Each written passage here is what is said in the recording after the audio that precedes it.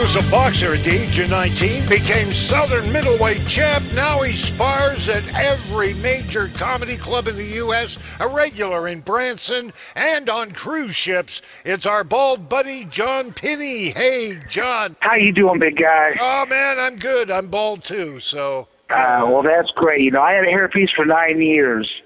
Oh. You know, then, 9 years, man. Then I got that hairpiece, and then, I missed one payment. Oh. No.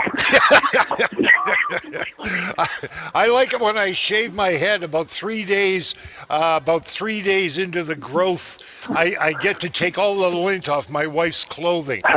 Yeah. Oh, John, I've got to ask you about cruise ships. You know, recently they become like floating petri dishes. Now, are you a little bit nervous about jumping on board now? Well, I tell you, the worst thing is you put your hands on the same thing so much. The rails and the banisters and stuff. The elevators. You don't even think about it. You just do it. Now, you were telling me about a cruise you were on, and there was a big lineup of things at the end of the cruise when you docked. Oh yeah, what time we were going into Alaska, and we were pulling in behind another ship from a different cruise line. And there was like 20 ambulances.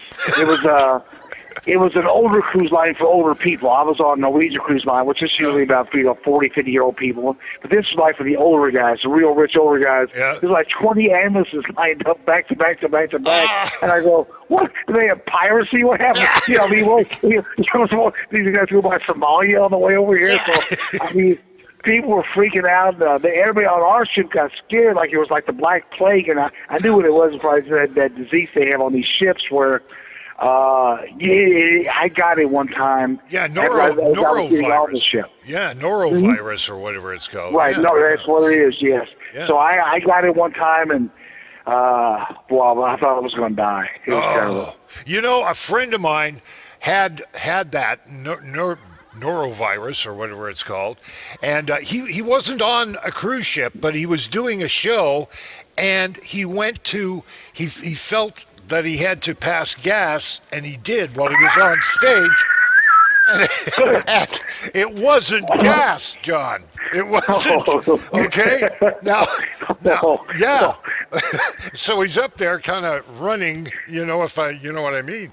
And anyway, I want to know what the weirdest thing that has ever happened to you while you're on stage. The funny thing was I had a cruise director that I always would drink water from the bottle, just, a water bottle. But we were on this cruise line that was very exclusive.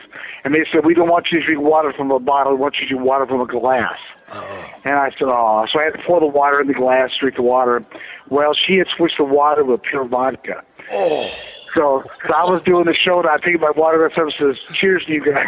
I thought I was going to die on stage, man. Oh, my God. Oh, wow. Hey, John, what's coming up for you, buddy? Well, this starting in March, I'm in Branson, Missouri. I have a show called Pure Comedy I'm involved with, and I have an improv company called Without a Net. And we are doing 5 shows a week, and this is going to be a lot of fun. Sports here. I love sports. Oh, man. I like sports you can play. Sports like slow pitch softball. What an idea for a sport. You take a sport and you slow it down. That's so cool. What would slow hockey be like? Take away the ice. Still make them wear those skates. What would slow basketball be? All white guys. Hey, who do you want off your lawn, John? I want the football referees and the commissioner because they make so many bad calls that just completely change a football game. 50-yard penalty at the end of the game. They move the ball from the 20 to the 5-yard line. Easy touchdown. I hate it. It's cost me too much money this last year. Way too much money. All right, John Pinney, thanks very much, buddy. All right, champ. See you later, buddy. A fun, great talent, John Pinney. I'm Brian Cox.